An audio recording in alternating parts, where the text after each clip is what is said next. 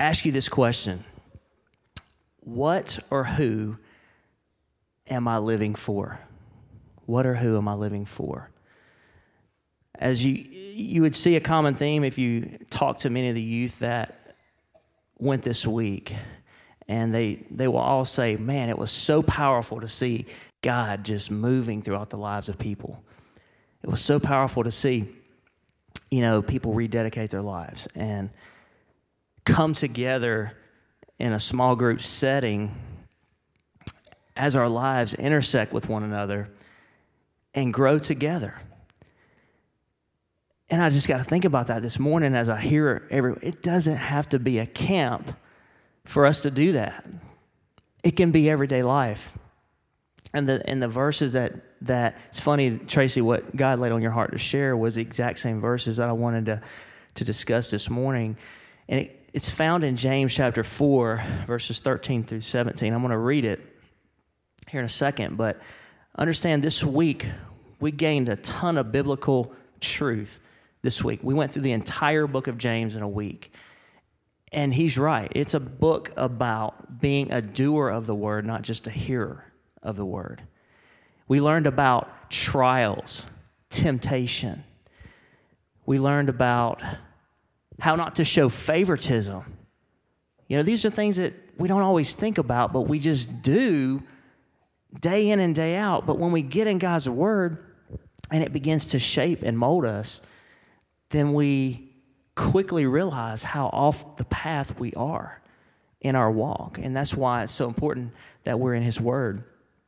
We learned about wisdom and how our tongue can be so destructive. I see this in churches and even maybe on your jobs or in youth groups.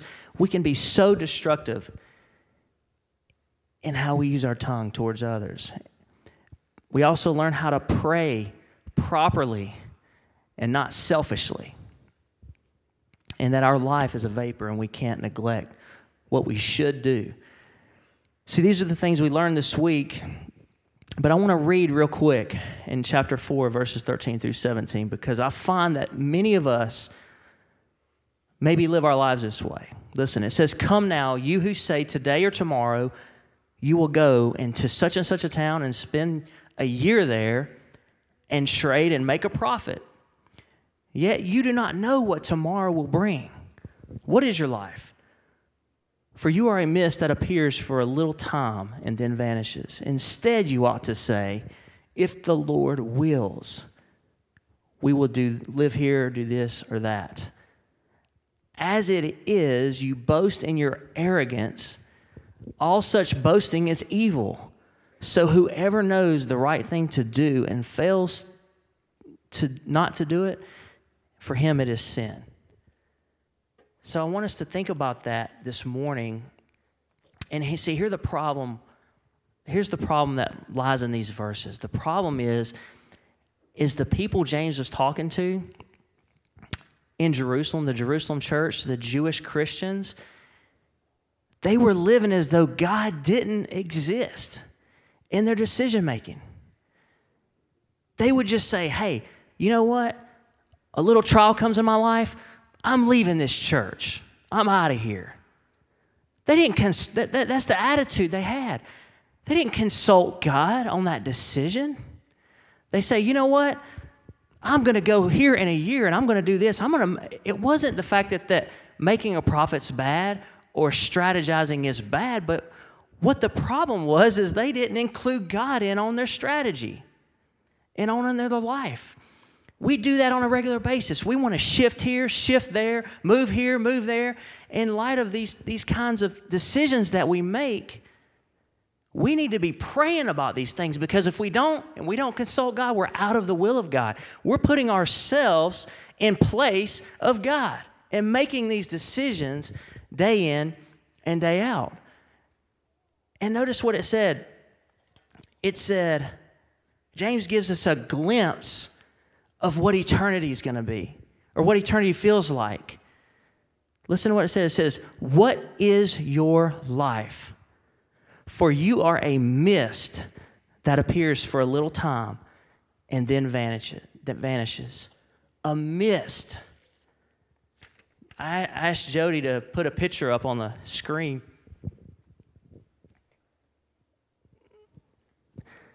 So on the left was Bailey and Logan. I didn't tell y'all I was going to do this, so sorry.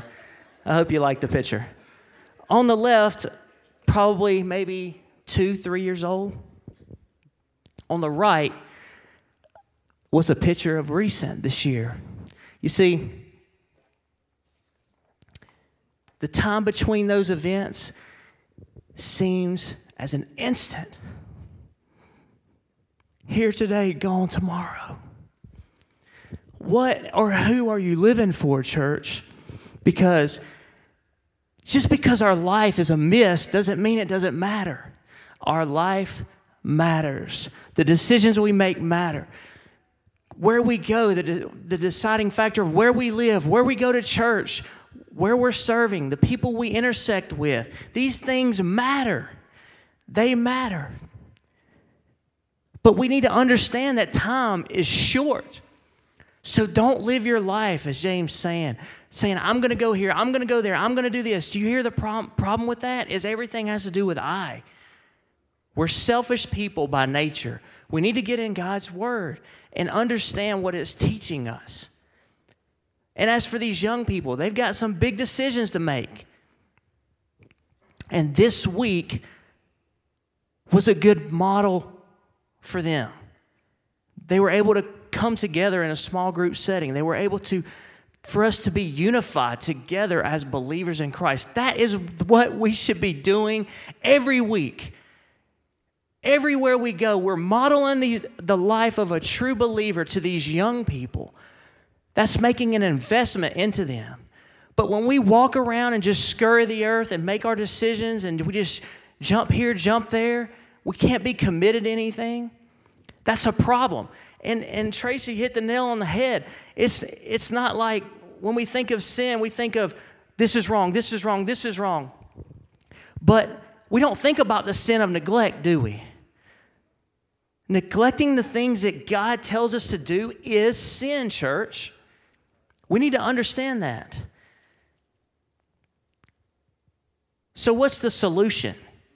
You see, the church had forgotten God in their decisions. They were living as though He didn't exist. So the solution is, because they've forgotten Him, the solution is to remember Him. Remember, it says, instead you ought to say, if the Lord wills, we will live and do this or that. Now, don't make that, if the Lord wills, inappropriate. For example, if my son comes up and says, hey, Dad, I'm going to cut the grass today, if the Lord wills. I'm going to say, no, son, I'm pretty sure it's the Lord's will. You better get your tail out there and cut the grass. Or Bailey, hey, Dad, I'll wash the dishes if the Lord wills. We can get so silly sometimes in the way we interpret Scripture. But what James is encouraging here is a heart posture that has God at the forefront of all that you do. We have to remember God at the forefront. We need to remember that He is the King of Kings and the Lord of Lords. Do you hear me, church? He is sovereignly working in your life. We need to remember that. We didn't remember this week. We talked to these kids about the fact that Jesus was crucified. He was buried. He was resurrected. We need to remember these things. And we need to remember that He can be trusted with your job. This week, I don't know about you men in here and women that work, but your job can be such a pull. This week, it was all I could do. It was funny. Me and Ryan Lowe, we would kind of go hide out in our room, checking emails and trying to feel like we've got to be engaged. And there's nothing wrong with working hard and these kind of things, but we cannot let work become our God. I've been guilty of that, 100% guilty of that in my life. Because what happens is the things that we focus on begin to own us. And it begins to control who we are and how we live out our lives. And we forget. But we need to remember that He can be trusted with our job, our kids, our finances, whatever else that may cause us anxiety. He can be trusted with those things. And I want to leave you with just 4 things that is just some practical things that can help us live this life that we are called to live. The first is Scripture intake. We need to be in God's Word, period. I don't know if you've heard it said, but those people who hear God best know His Word the most. We need to be in the Word of God. As a faith family in this church, if you have not opened your Bible in the last week, don't let another week go by. Get into a study. There's so much information out there and so many pathways to study Scripture, but yet we don't remember that God wants a relationship with us and wants that for us. Prayer is a second. Listen to what Samuel Chadwick, I think I'm pronouncing that right, who was a pastor of the late 19th and 20th century. Listen to this right here. This is powerful, guys. It says, the one concern of the devil is to keep saints from prayer.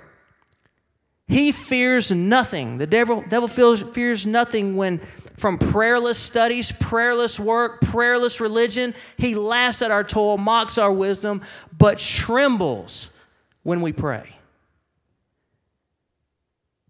Prayer turns ordinary mortals into men of power.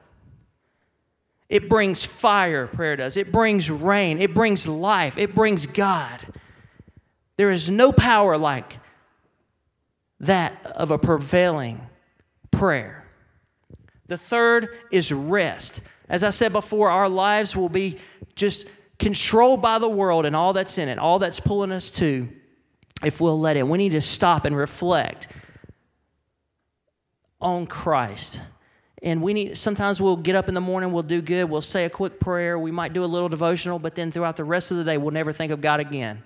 And as I said before, people in our lives are going to be intersecting with us, and that is a moment that we don't have to wait for camp to share Christ. We do it right then. God's orchestrating all these things, and we're too blind to see it. And then fourthly, listen to this, community. And then I'm finished, community. We remember Him through our submission to other believers. We see other Christians as a means of grace in our lives. Because, listen, there's going to be times when things aren't going like maybe we can quite understand. But let me give you 2 verses. Proverbs 12:15 says this, the way of a fool is right in his own eyes, but a wise man listens to advice.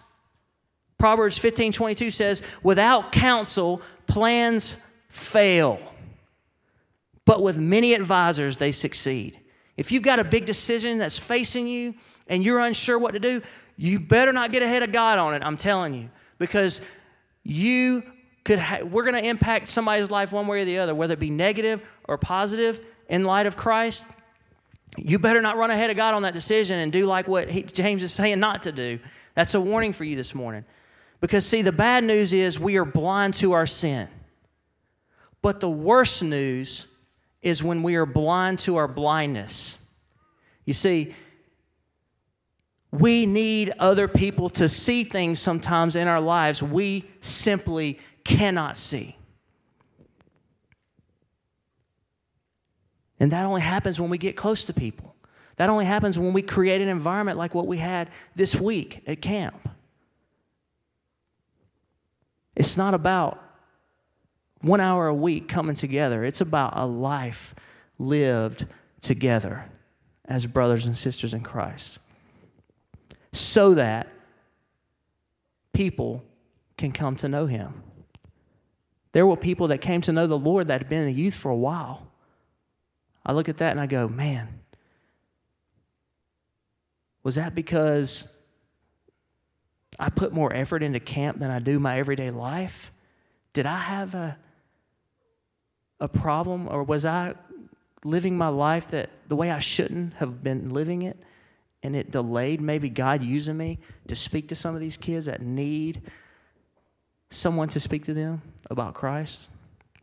We need to constantly be evaluating ourselves each and every day. As the band comes up and gets ready to do the invitational, if y'all stand with me and bow your head, close your eyes.